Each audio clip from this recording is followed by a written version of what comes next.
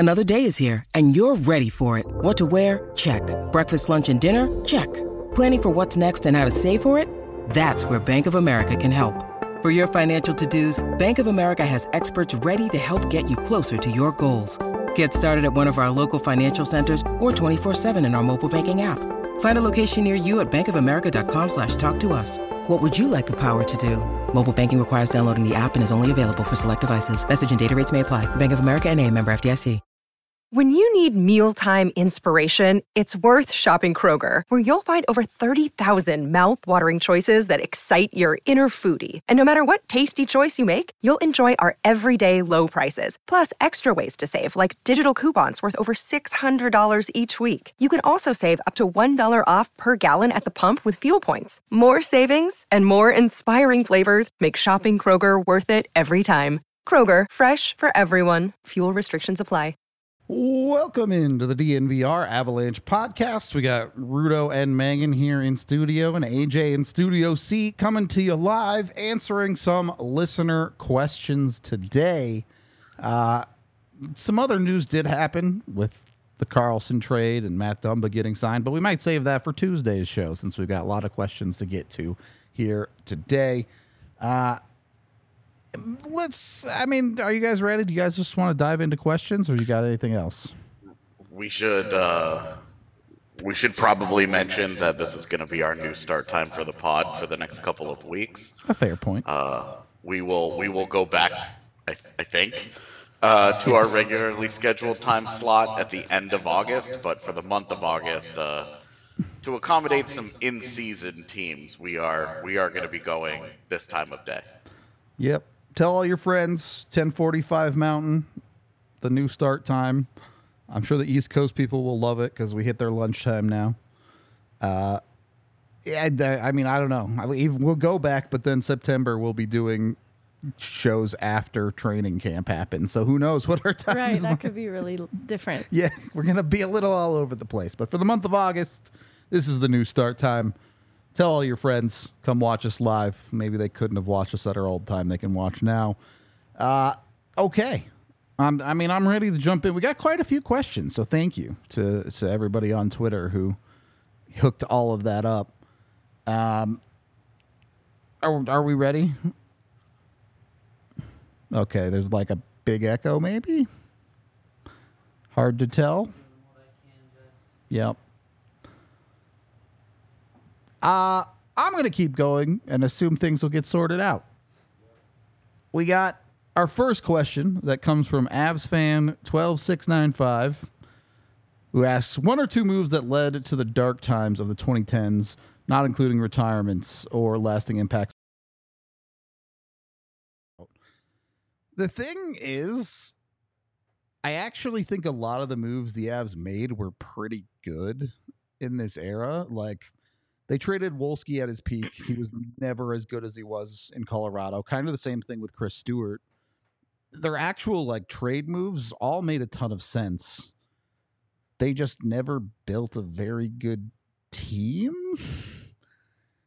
And some of this is multifaceted, where they didn't draft particularly well outside of pretty much Duchesne and the 2009 class. Basically, they didn't draft super well. And yeah, beyond that, they got stuck in the middle, where just leading into the 2010s, Sakic was playing out the end of his career. In the early 2010s, Hayduk was kind of playing out his career. It felt like a team that never really fully committed to a rebuild, but I'll let you guys answer as well.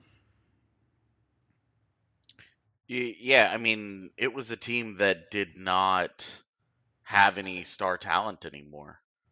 They had a pretty good player like Paul Stastny. Ironically, they drafted quite well through 2000 and about 2009.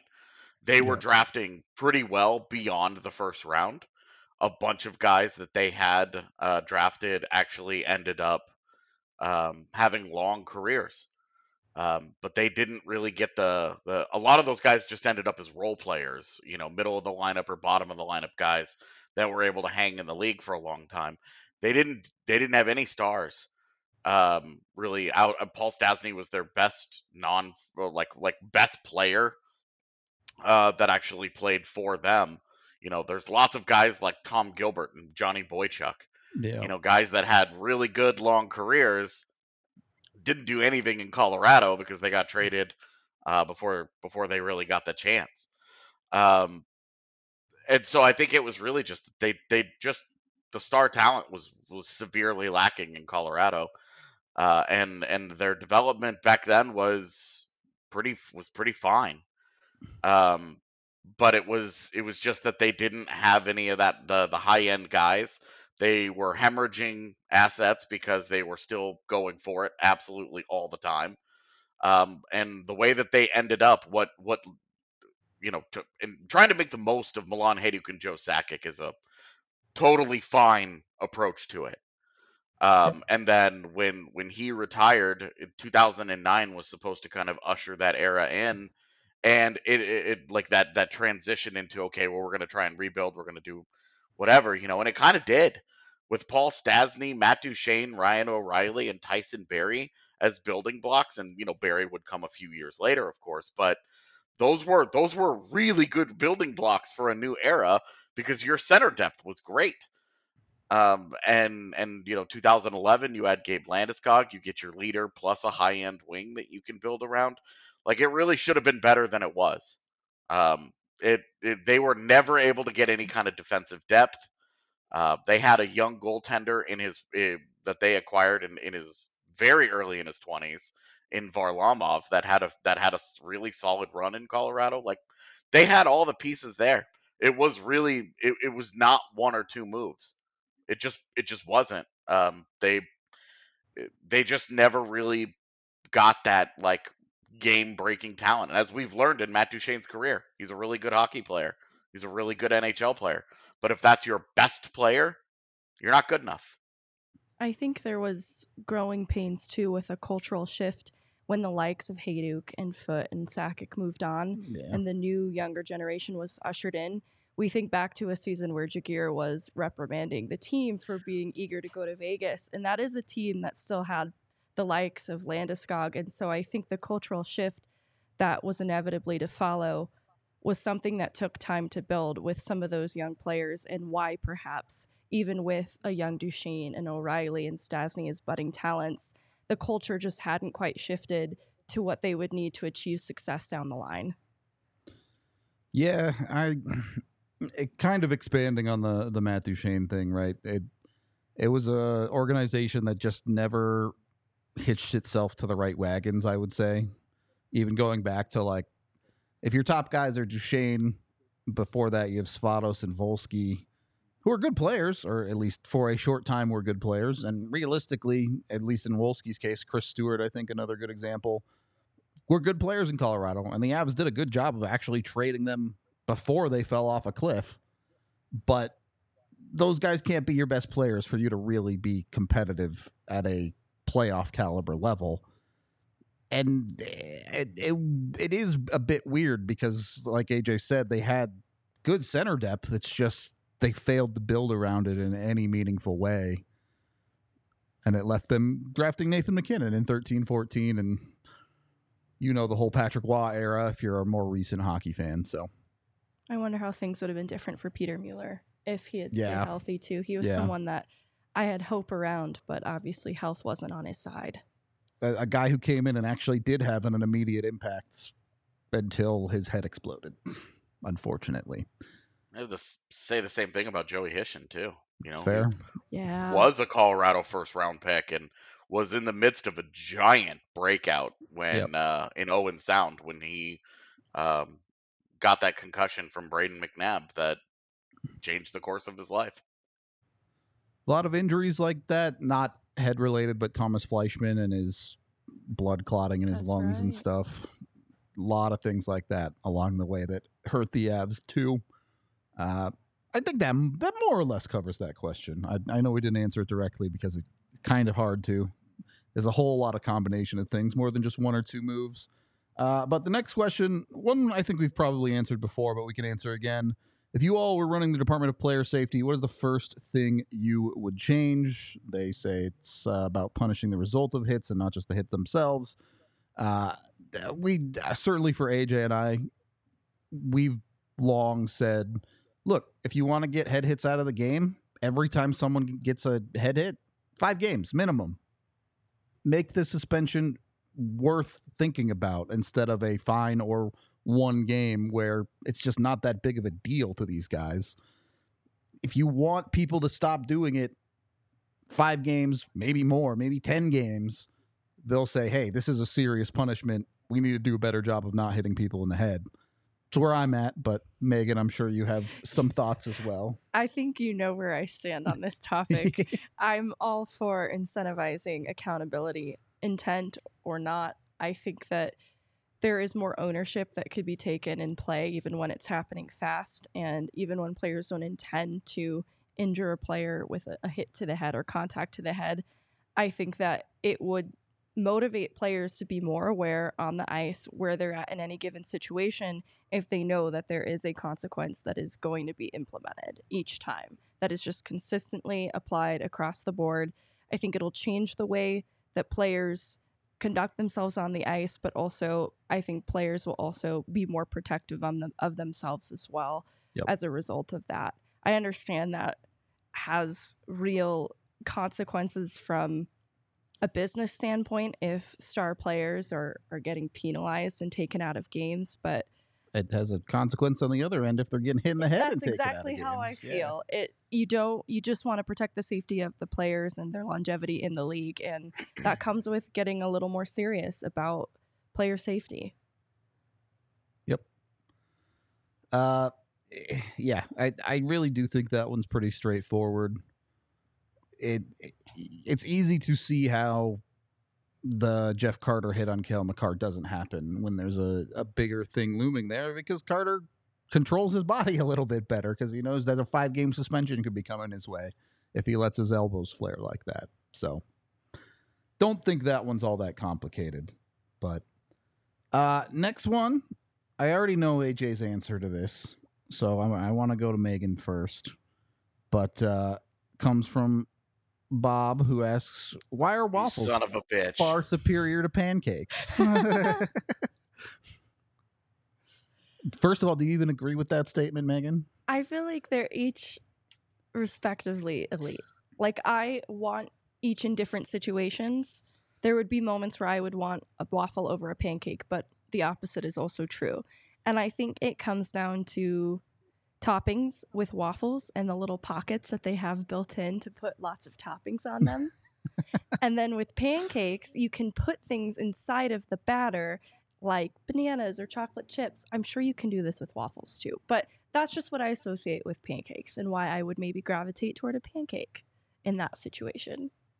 Okay, well, you're both wrong. French toast is better than both of them. I like French toast, but I don't agree. The little powdered sugar on some French toast, get the syrup on there. Oh, yes. That's better than both, all right? How am I the one with diabetes? What the fuck? I'm going to put powdered sugar and syrup? What's wrong with you? I'm pre-diabetic. Give me a couple more years. The type 2 will kick in. My God, man. No, honestly, I think this is a really obnoxious conversation just because I say that pancakes are my favorite. It's somehow a slight because people hear pancakes are my favorite. AJ must not like waffles, and it's like waffles are amazing. Waffles are great. Pancakes are great. French toast is great. Crepes are wannabes. They're still tasty, but they're wannabes. But they're all like, there's a time and a place. You know, they all have elite qualities, and that's the real truth of it, is that this is a pick your poison kind of thing. They're all delicious. Pancakes just happen to be my favorite. I really don't think you can go wrong with breakfast in general, to be honest. Even like cereal for dinner, delicious. All right, hard to miss. One more here. Rudo only says that because he gets out of bed at 4 p.m. I got out of bed today. What time is it? Yeah, welcome to a new world, buddy. One more question here for this segment coming from Lisa. She's new to the podcast and would love to hear, one, how we each got into podcasting, and two, who is your favorite Avs player, past or current? My favorite Av of all time is Peter Forsberg. He's the reason that I fell in love with hockey. I feel like there's not an interesting story about how I got into podcasting.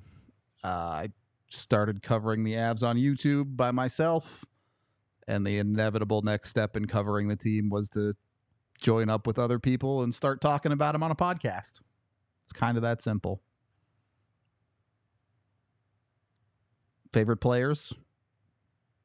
I also liked Peter Forsberg. A good choice. AJ's going to say wow. Moving on. Yeah, mine was Patrick Wow. Already knew that. Anyway, thank you for watching, Lisa, and welcome to the show. Yeah. Hope you enjoy. I will also say I don't know if that will last though, because I derive an awful lot of joy from watching Cale Makar play hockey. Cale Makar's pretty good. He is I just in terms of getting to watch the Avalanche every day, he's a dreamboat. So let me expand on this. Let me ask you this. Does Cale Makar have the opportunity to become the best Av of all time? Like, obviously, a lot of things have to go right there, but it's probably either Wall or Sakic. Can Cale Makar take that crown if he has a relatively successful career here in Colorado from here? I think so. I think health plays a factor in it, but that's the kind of thing I never want to invite or talk about too much. But because of the long road ahead, then that he could be in an Avs uniform, there's opportunity for another cup or two and the opportunity to be a captain. And I think those things will make a very compelling case for Cale Makar. Agree. Yeah, I think he certainly has a shot, and the way that he would push Waugh would be that I think there's a possibility that he has the kind of transformational effect on how kids growing up play defense and how defense gets coached the same way that Waugh did with goaltending. And I think that was a large part of Waugh's legacy, was not just how good he was, but the way that he redefined the position that he played. Yeah. And I think that we could see an entire era 20 years from now. We could look back and say, I mean, these guys are all similar ages to him, though. It's not like they grew up on the Cale Makar thing. But I do think that you're going to have more kids that might be put at forward playing youth hockey, playing defense as a kid, and getting and not getting put into that mold by youth coaches because they see the success of a guy like Makar. They see the success of offensive defensemen in this era, and they say, "I'm going to do that." I mean, one of Z's nephews, diehard Jets fan, of course, right? Yep. Loves the Jets. Wears number 8. So, yep. And you should have seen his eyes light up the first time that I met him, and he asked if I'd met Cale Makar, and I said yes, and he was like, blew his little mind. It was awesome. But like, I think that's coming. So I do think that Makar has a chance to chase down Waugh in terms of like that overall impact like that. Now, being as good as Sakic was, I mean, that's a I definitely think he's got a shot there too, but both of those are tall tasks.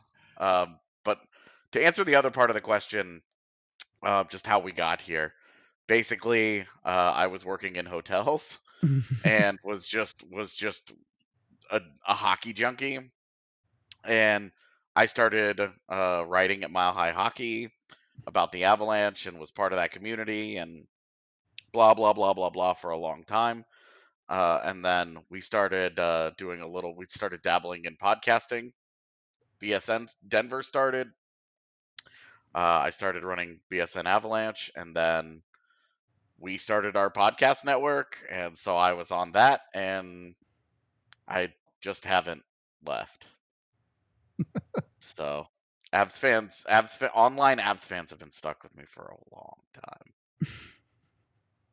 Hopefully for a lot longer. Anyway, hopefully. I did want to jump off of Megan's topic about Cale Makar being a potential future captain, but before we get to that, we are brought to you by Breckenridge Distillery. They have award-winning bourbon whiskey and award-winning gin now too. They win a lot of awards for their liquor, so go check them out if you haven't. They're known as the highest distillery in the country.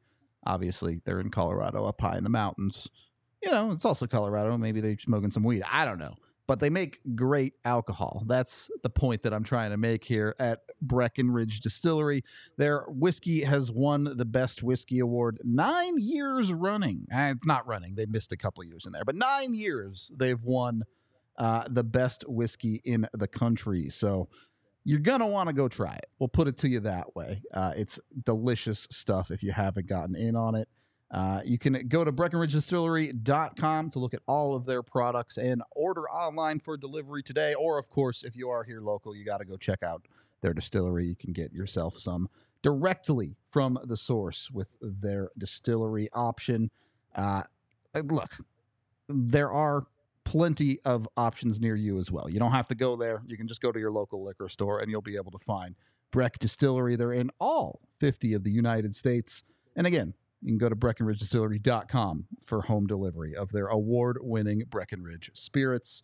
And then we're also brought to you by Kind Love, maybe the reason they are the highest distillery in the country.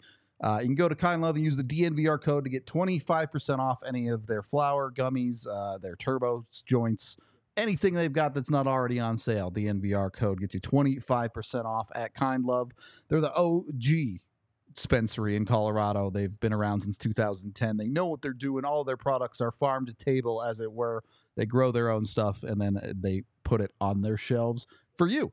So go check them out. If you want to just stick one in a spliff or something, that's what the turbo joint is for. Little toothpick that you just plug in there. I don't need more than a puff or two from the turbo joint, and I am good for the night. Let me tell you, that thing is strong. I've never been a gummies guy. AJ, I know you're a fan of the gummies, though. How do they work? You eat them. Oh, is that complicated device you've got there? Yeah. No, they were great. I frequently look back and have a good laugh at the couple of nights in which I burned through all of my Kind Love gummies. Good times. They were fantastic. Yeah. Oh my god, dude. Video games are a lot harder to play, but they're a lot more fun to play when you've had gummies. There you go. Go check out Kind Love today. They have stores in Cherry Creek or North Denver. Again, mention the DNVR code to get 25% off flour, pre-rolls, and their turbo joint line. You can also go to kindlove.com to use that code for online ordering and see their full extensive menu. Second period of the DNVR Avalanche podcast. I know we've talked about this before, some here and there. Gabe Landeskog, still the captain of the team, but won't be on the ice, won't be out there in games.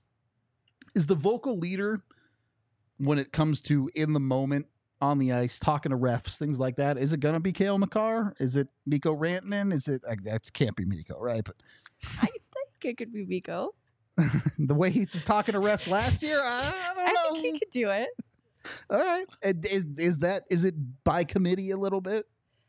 I think so, and I think this is where Cale Makar, I'd like to see him take a step forward because he has the presence in the room, and he's chiming in important moments, and he has great perspective.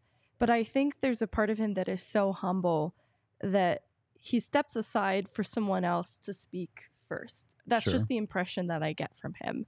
And I'd like to see him self-initiate, just speaking up completely on his own. And I think some of it is stepping on toes. Like, I think he really undersells how much of a voice he is in the room and wants to give way to a Rantanen or a McKinnon, whatever he wants to speak up. And now there's a void with Eric Johnson gone and Landeskog not on the ice in games with them that I'd really like to see him step into because he has all of the qualities already as a leader. And I think he just sells himself short in that arena, but he has everything it takes. All right. I echo everything that Megan said. So that would certainly be a step towards trying to chase down someone like Sakic if he were to step into that role. Obviously, actually becoming captain, well, that depends on how Landeskog's health turns out, probably. But he can grow into it. For sure. That's kind of where I think it would make sense for him too, is to not immediately be asked this, but to be given more and more opportunity and responsibility. Yeah, little by little would certainly make sense. Certainly is capable on the ice, no matter what. So this is it. I think it's an interesting conversation a little bit because this is an unbelievably talented team, even without Gabe Landeskog. You look at the top of their lineup, and if anything, the leadership is they lead with their play as much as with their voice. So if Nathan McKinnon's going to go out there and dunk on fools, that'll work. Another one that we've had before, but I'm curious if you guys have any interesting ideas. This one's from Sean. The NHL gives you a chance to change the start and end time of the regular season. Ideally, when would you want the playoffs to start?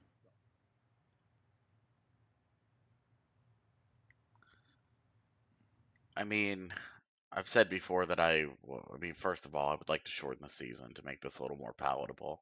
Yeah.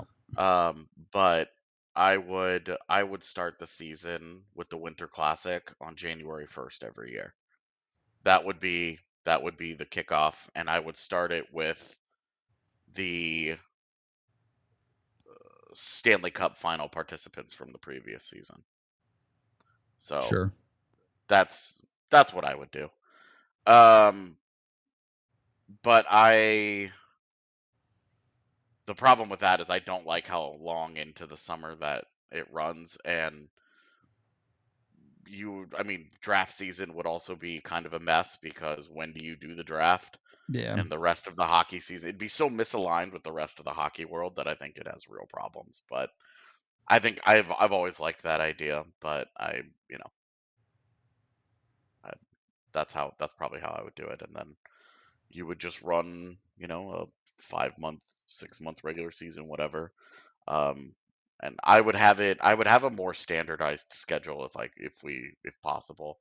Try to eliminate back-to-backs altogether, unless it's like back-to-backs, like you play 2 games in a row in St. Louis, something like that. Mhm. Like you've got to be in a city twice during the season. You just get them out of the way right together, and that way there's none of this, like the competitive advantage and disadvantages of rested versus not are so pronounced. You look at last year, the Avs might have won the division because of that pipe bursting in Nashville. Yep. Because they ended up not playing and flew home immediately while the Stars had to play that night and got into Denver at 3:00 in the morning. Yep. And the Avs beat the Stars pretty easily the next day because the Stars were a tired team, and the Avs weren't. And you look at that and you say the difference of 1 point being the difference in division, that ended up being a low key really important factor. So I would try to get rid of back-to-backs altogether and make changes like that. But I like the idea of a Jan 1 start with the Winter Classic, knowing that it would make all the other things a lot more complicated. So if you shortened the season to like 60-ish games, I'd say 66. Sure, whatever the exact number is. I think you could start January. You could finish the Cup somewhere in August. And then you have the draft immediately. If you could get the draft in before September, I think it would work. You'd still be okay because leagues don't really start up until September around the world. But it would be tight, to say the least, to do it that. Certainly an 82-game season wouldn't fit. I don't have a perfect answer. Yeah, I feel like this poses a problem for the summer months that would be the time off for players. And players with families and kids that are starting school might not love that their summer comes about right when their kids have to go back to school. Yep. And that could be a challenge for the players to get on board with. Though I'm sure there would be some who are agreeable to it because of fewer games. I'm not sure. Yeah, also the reason it'll never happen because the NHL will never allow this. No. Ad revenue, pretty important, it turns out. And gate revenue and all of those things. But I would also say, especially for some areas like Florida, Arizona, even in Nashville and Dallas, more games in the summer, that cooling bill's getting expensive. Yeah. That ice is going to be a little dicey, would put it that way. So I think it's pretty tough for the NHL to actually change when they play their schedule. But it's not changing in the immediate. I'll put it that way. I don't think a whole lot's going to change until Bettman retires, probably, as far as mechanically how the league does its stuff. But we can move on a very Bettman topic.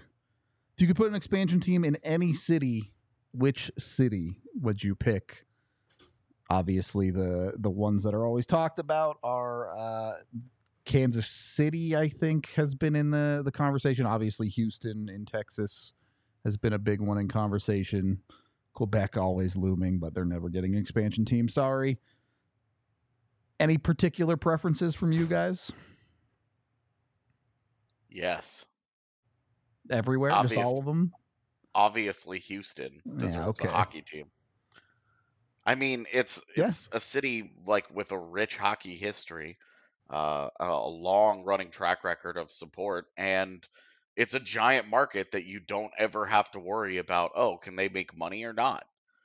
Can they fill the building? Do we have you're not ever going to worry about any of that. You have a huge market, and you have a really passionate group of people that, it's just a great sports town. Drop a hockey team into it and just watch it flourish, as it has for a very long time in Houston, for like 50 years. So, yeah, I'm biased, obviously, but bring back the arrows, you sons of bitches. Megan, can you take us somewhere a little bit colder? I could be sold on Salt Lake City. Okay. I think that there is the potential for that to be such a hockey market, just knowing that there is already hockey in Utah. I think that's something that could be built upon. And I think geographically it makes a lot of sense. I don't think it would throw a wrench in travel between. If anything, I think it would help travel for the Central. I think so. Kind of the same with Kansas City. One of the major problems with the current divisional alignment is the West Coast.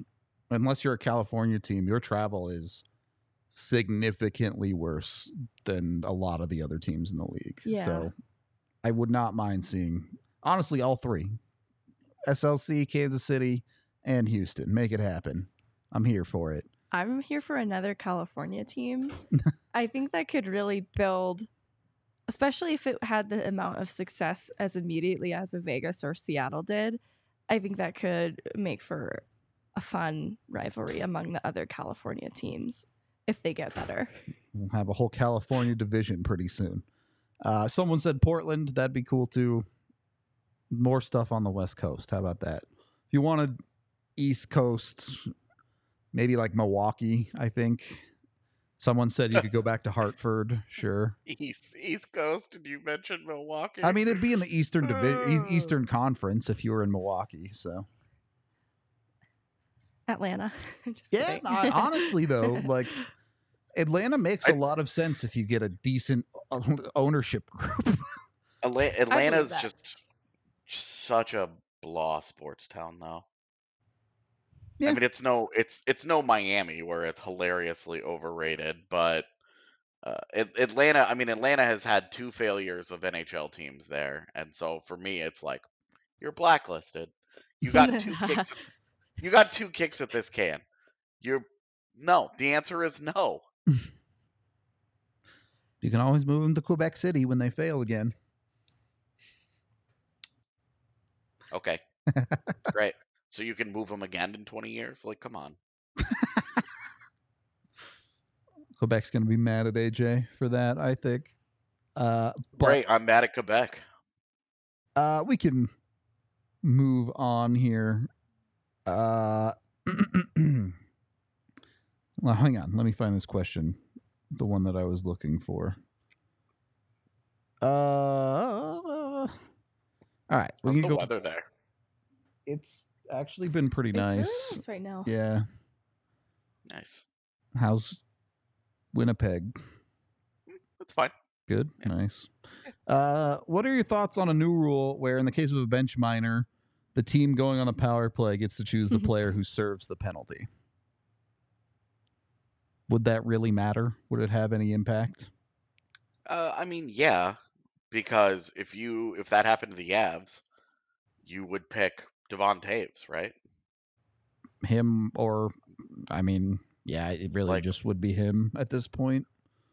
Like, but I'm assuming that you can't pick the goalie. That would be pretty funny. Like, we're throwing the backup goalie in cold. Yeah, no, I guess I just don't understand the point.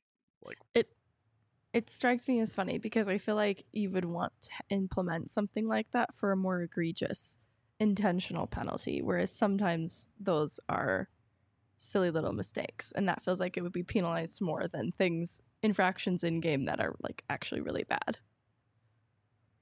Yeah, I just don't think it makes that much of a difference, even if you're putting Devon Taves in the box. For those, like, teams kill penalties with one of their penalty killers in the box all the time. It just doesn't matter that much. The vast majority of the time, in fact. Yeah. So, like, a bad PK is at 77%, you know? Like, it's like... Yeah, no, I mean, I feel like this is just getting really cute for the sake of getting really cute with the rules. Yeah. Or you're just making it overly complicated. Bigger fish to fry there, maybe. Yeah. 2 questions here. First, what is the ideal end to this offseason to fill the hole still left on the Avalanche roster? We've talked a lot about the Avs probably looking at a PTO or a potential late season cheap signing. AJ, I know you've been on the defenseman train, an Ethan Bear type or something like that, but yeah, I mean, Caleb Jones would be, I think, just a great fit. You know, I just makes that guy's sense. Just kind of a perfect fit for what you're after and price range and blah blah blah blah blah. You know, a guy like Tatar would also be a really nice like late summer cheap veteran scoring forward. Yeah, although you see Matt Dumba get $4 million. Yeah. You know, Tarasenko gets 5, and you're just kind of like, what are we doing here? Like, I guess that's done on July 5th. Well, that's $9 million more out of the pool for teams to spend. So it's true. You know, we're inching closer to teams having to give out the $1 million deal. Megan, is this the Danton Heinen podcast now? Is it the Danton Heinen podcast? That'd be fun too. I'm curious to see if there's a player in a position similar to Evan Rodriguez. Sure. It could be Tomas Tatar territory, like AJ's describing. That would be a step above a Danton Heinen. So before I enter the Danton Heinen conversation, I want to see that option fully realized. Okay. And then I also still think, even with a late season ad on the cheap, I still think a PTO is also an option. I think both of those things should happen. Unless, you know, we get closer to the start of camp and there just aren't a lot of great options out there, or players are being really firm in what they're asking for, then I'd start asking about Danton Heinen. That isn't to insult Danton Heinen. It's just, I still think that there's a market of players out there that are still available that I'm surprised to see are still available that I'd be curious about first. Kill 2 birds with 1 stone. Give Danton Heinen a PTO. Thank you. Problem solved. Which I'm trying to remember the last year the Avs haven't given at least 1 PTO, and I don't. It's been a long time. They usually It's give like out one.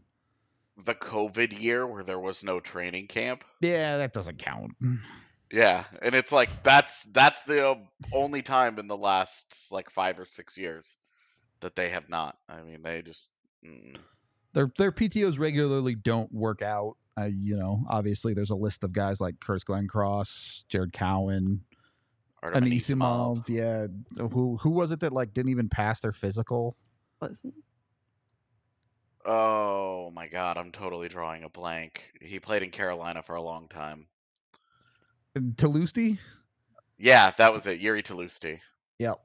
So This is a guy that we were all excited about because it was like, hey, that's a good player. Like, Yep. all right, cool. And then doesn't pass his physical. And then I'll never forget the way Jared Bednar like talked about him in that presser where he was just like, well, he didn't pass his physical, so And it was like, what? Did you guys murder him? Like, is his body out back? What happened? So weird. And then the other question here, I don't really have a good answer for you on this one, but how do you apply to be on the DNVR sports shows? Do you have to intern, or is there a place to apply? So we'll post a job listing, and then people can apply to it from there, and then we'll go through the candidates, and we'll reach out, we'll talk, and we'll do whatever. And I wouldn't be incredibly surprised if something like that happens in the next week or two. So if anybody was interested, I mean, we would all like tweet that out and be like, hey, look, if you want to join the team, rah rah rah. So that would be probably the way to go about it. There is a physical that you have to complete to join DNVR. It's not what you think, though. It requires at least one cartwheel, and I just want to let you all know that. If you don't pass, you can find your corpse out back of the bar. It's fine. Yeah. Megan was really worried about her cartwheel. We made her do it. We made her do it in the bar during college football. So. Okay. On that note, we are brought to you by the folks over at Volo Sports. You can get your action on with Volo. If you're looking for social sports league, they're the biggest social sports company in the country. Best part is you play so kids can play free. A lot of the proceeds go towards kids camps and things like that so they can play sports just like you do with your friends at Volo. I think the kickball league is still going, but it should be winding down pretty soon here as we're getting into the fall leagues at this point with Volo. Obviously, they have tons of different sports that you can get yourself into. Pretty much everything under the sun if you want to jump in on it. You can get the Volo Pass, which is a monthly membership program that gives unlimited access to all of their events, be it sports, social nights, or anything else. You get unlimited pickup and drop-ins and tournaments. It's just $20 a month, or you can get the beta version for the first 3 months where it's just $10 a month. They're all over the city, including Lodo, Rhino, Uptown, City Park, the Highlands, Sloan's Lake, Cherry Creek, DU, Inglewood, Arvada, Aurora, Northfield, and much, much more than that. Get in on the fall leagues now. You can use the DNVR 10 code to get $10 off whatever you sign up for, whether it be a league or the Volo Pass or whatever, at volosports.com/Denver today. So jump in, come have some fun playing sports with all of us. And we're also brought to you by the fantastic Shady Rays, which you can put on. Make sure you're wearing them when you go out and play Volo Sports. Either that or your raincoat. It's one or the other in Denver these days. Maybe both. Honestly, most days it's probably both. Go to shadyrays.com today to get your sunglasses. You can get one pair and then you get a second pair. You get 50% off your order when you use code DNVR at checkout. Highly recommend these guys. They've had over 250,000 people giving them 5 stars, tons of different designs, styles, all that good stuff. And you can even get your 30-day guarantee where if you don't like them, you break them or you lose them in the first 30 days, send them back or let them know you lost them, and they will replace them completely for free. So again, check them out at shadyrays.com. Use the DNVR code. Or if you're local, they have a brick and mortar in the Park Meadows Mall. You can check them out there. Third period of the DNVR Avalanche podcast. Going through listener questions. Next up, we have who is your favorite Autobot?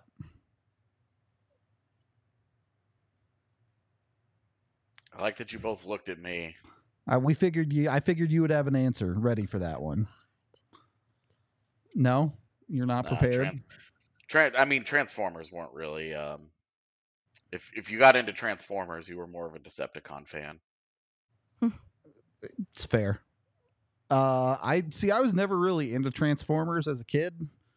The new movies, like, I really like Bumblebee from the first movie, and then the movies got old pretty fast, honestly. But I guess I'll say Bumblebee. Big Megatron fan. That was actually a nickname growing up. Perfect. / Megazord from Power Rangers. Oh, that's way better than Transformers. All right. Yeah, my siblings struggled with my name for some reason, so they actually called me like Megazord, and it got shortened to Meggy Zoo, which eventually just got shortened to Zoo. So my family still calls me Zoo, and it's a really difficult nickname to explain. All right. We're going to start calling you Zoo on the show. Zoo. Next question, as we keep moving on here. How have your opinions on the hockey metagame shifted since you started covering the league? I know that's a weird question, but I would just say, how have your opinions about hockey shifted since you started professionally covering the league? I have a lot more respect for the old school mentality of thought than when I first started. And I thought, this is stupid, and why do people believe this? And then you see up close why some of those things have been like a part of team building and the school of thought, conventional wisdom for a really long time in the league. There are some of things that there's some of that stuff that I used to kind of just dismiss out of hand, and being exposed to it and seeing it up close and kind of seeing how, and I think being in Colorado has helped, because we got to watch a team that had a very old school approach to everything. Yeah. Really transform itself and blend in, find a really nice mixture. And this had a lot to do, I think, with McFarland coming in, when they hired him out of Columbus.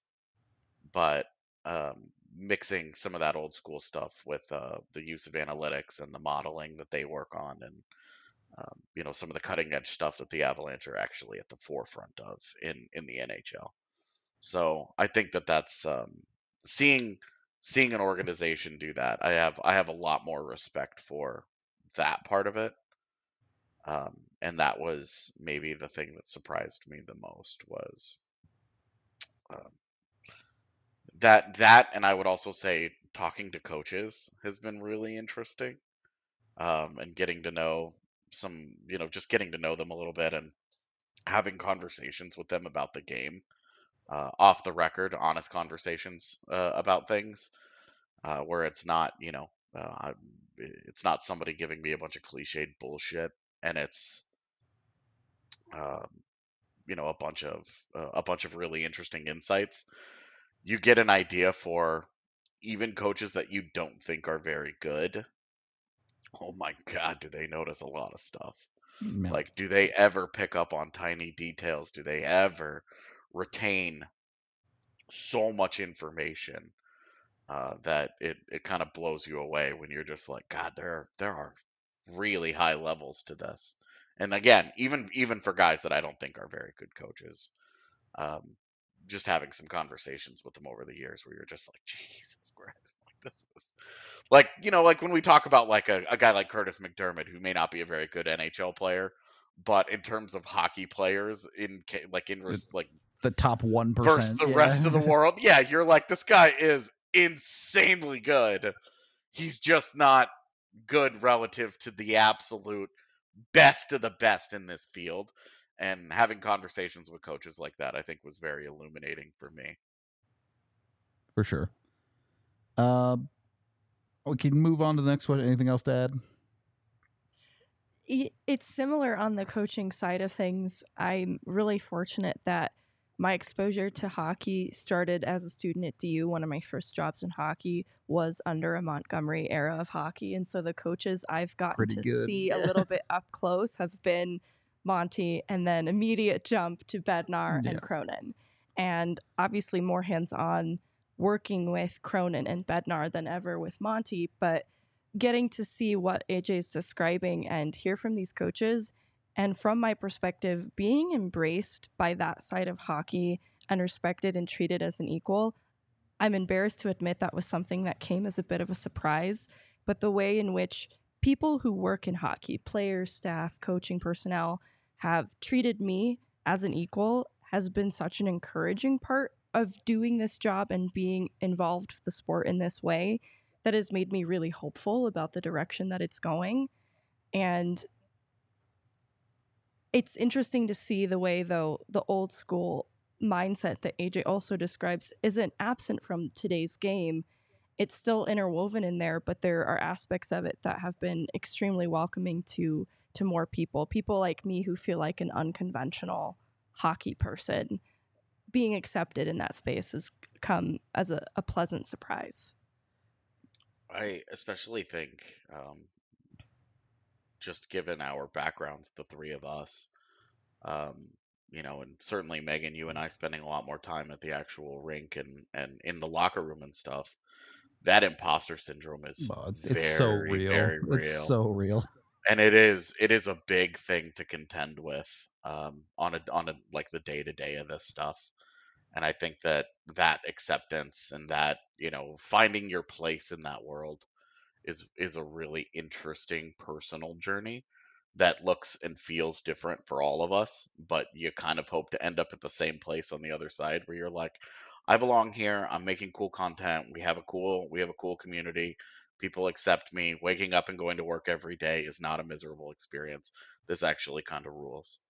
And that I think is also an interesting part of just the personal side of it, the personal journey that we all have had to go through, and are still going through. I mean, you never have to stop proving yourself in the world. So it's definitely an interesting, just an interesting world to live in. All right. Next question. Who is one player that gets labeled a disappointment you think would have a good career if they were in a different situation? I'll go first since I've been looking at this question. I would say Mikhail Grigorenko, I think, is a big one for me. First of all, Buffalo didn't know what they were doing with him. They rushed him to the league. They didn't really understand how to get the most out of him for the early parts of his career. Obviously, he comes to Colorado eventually, and the talent level there is obvious. The guy is fully capable of being an NHL player. Someone needed to figure out how to get a little bit more work ethic out of him, or he needed to find a coach that was a little bit more lenient on something like that. Bednar was just not tolerant of that style of player. It probably was a little bit lazy at times, but a lot more intelligent and played in a certain way that isn't full bore Logan O'Connor crash into everything all the time. And so it didn't really work out in Colorado for him. I think he tried to come back for 1 year with Columbus and it just didn't work at all. I'm not saying there was a ton of ways that it was going to work out for Grigorenko, but I think if he found the right situation, that dude easily could have become a quality middle six NHL player, and it just never really worked out for him. So Similar style of answer, but I would also I would say Kamenev. Sure. Coming into the trade, the Avs had a lot of runway to let him figure it out in the NHL. His very brief AHL stints as a member of the Avs organization, he was really, really good.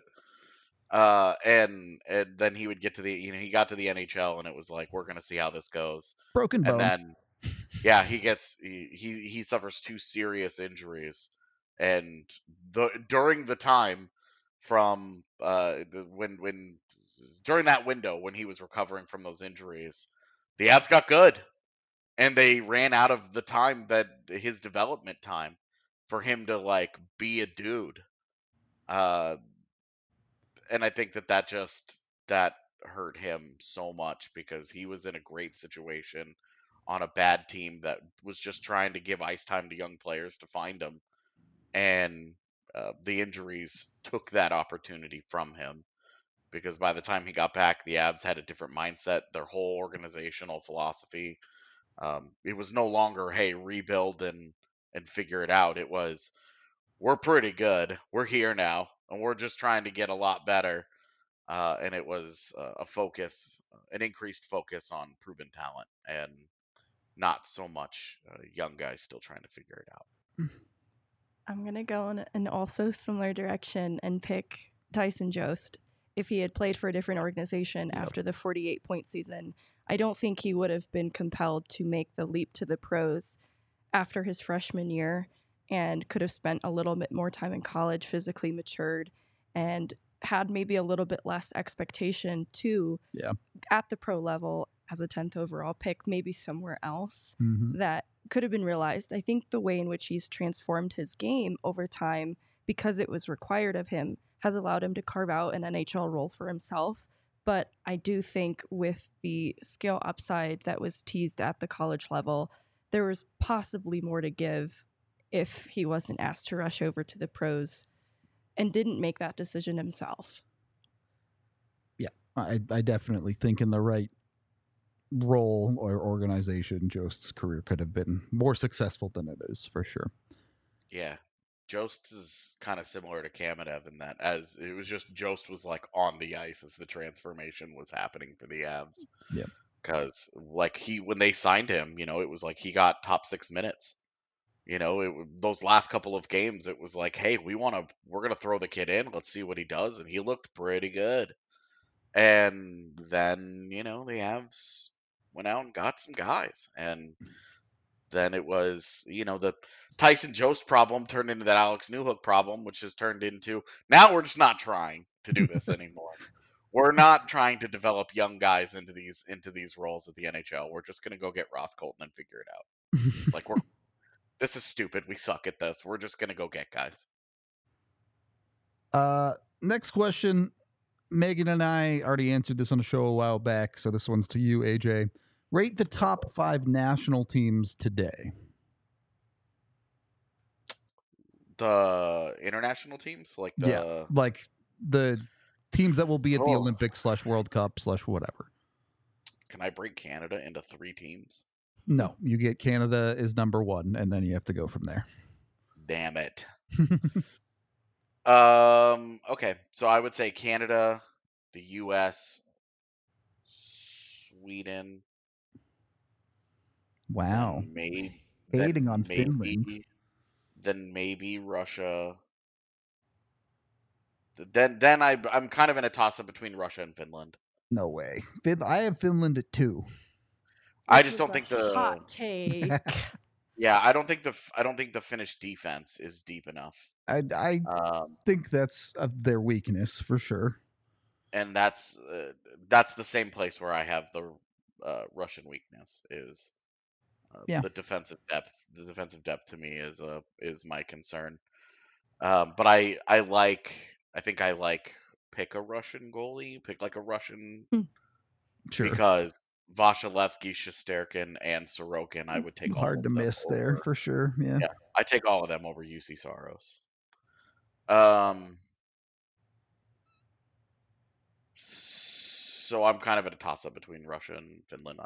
We'll say Finland, Russia, because Mikko. Because Mikko.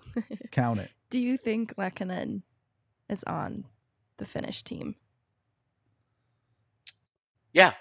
I think it's not. I don't know if it'd be like a big role, but yeah, I think he's on that team. I agree. Now, I think USA didn't get enough credit on the show when we spoke about it last. Who do you think are some of the top talents that make the USA team worth noting? Oh my gosh. I think it's a super loaded team. Like it's a you could just call it an all-star team and we'd be fine, because you have Austin Matthews and Jack Hughes down the middle. You've got guys like Matt Tkachuk and Clayton Keller, Eichel. Alex DeBrincat, Jack Eichel. Yeah, on your wings, like you have Connor Hellebuck as your starting goaltender. I worry about the defensive depth a little bit. Not to the level of like Finland necessarily, but yeah, I would have to actually go and like look at a list, because off the top of my head, I'm like Zach Werenski and Seth Jones, and I'm like, I know that it's better than that. But yeah, They have, I think Charlie McAvoy would be on there. yeah, Adam Fox would be on there. Like, I don't have an issue with the defensive depth. I just think it won't be as good as what Canada has because that's unfair. I worry about their defense in actually playing defense. McAvoy obviously great there, but the rest of those guys, it's like, they're kind of offensive D. Yeah, I mean, yeah, I don't know, man. I think that defense is probably going to be better than you're giving it credit for. Maybe. But yeah, I think right now, just in terms of like right now, I would say I think USA is a pretty easy 2. I don't agree, but that's fine. I mean, they have their forwards are better than Finland's, and I think their defense is better and deeper, and their gold and Connor Hellebuck I would also take over UC Saros. So for me, I'm looking at it saying, where am I taking Finland here? And then everything that Finland does, Sweden does, I think just a little bit better and deeper. I can see the argument for USA. I don't think Sweden is high end enough. But okay. Anyway, I think you're on drugs. We don't have time to really get into this conversation as we have gone for over an hour. So we do have to wrap this show up. We do appreciate everyone who sent in questions. I know we couldn't get to them all, but thank you to everybody. We will be back tomorrow, probably talking about Carlson and Dumba's contract. Well, Carlson's trade, Dumba's contract. So be sure to tune in 10:45 Mountain Time. Same thing. Get used to it because that's what we're doing for the next month. Any final thoughts from you two before we get out of here? No? All right. We're going to wrap it up. We appreciate all of y'all, and we will talk to you tomorrow.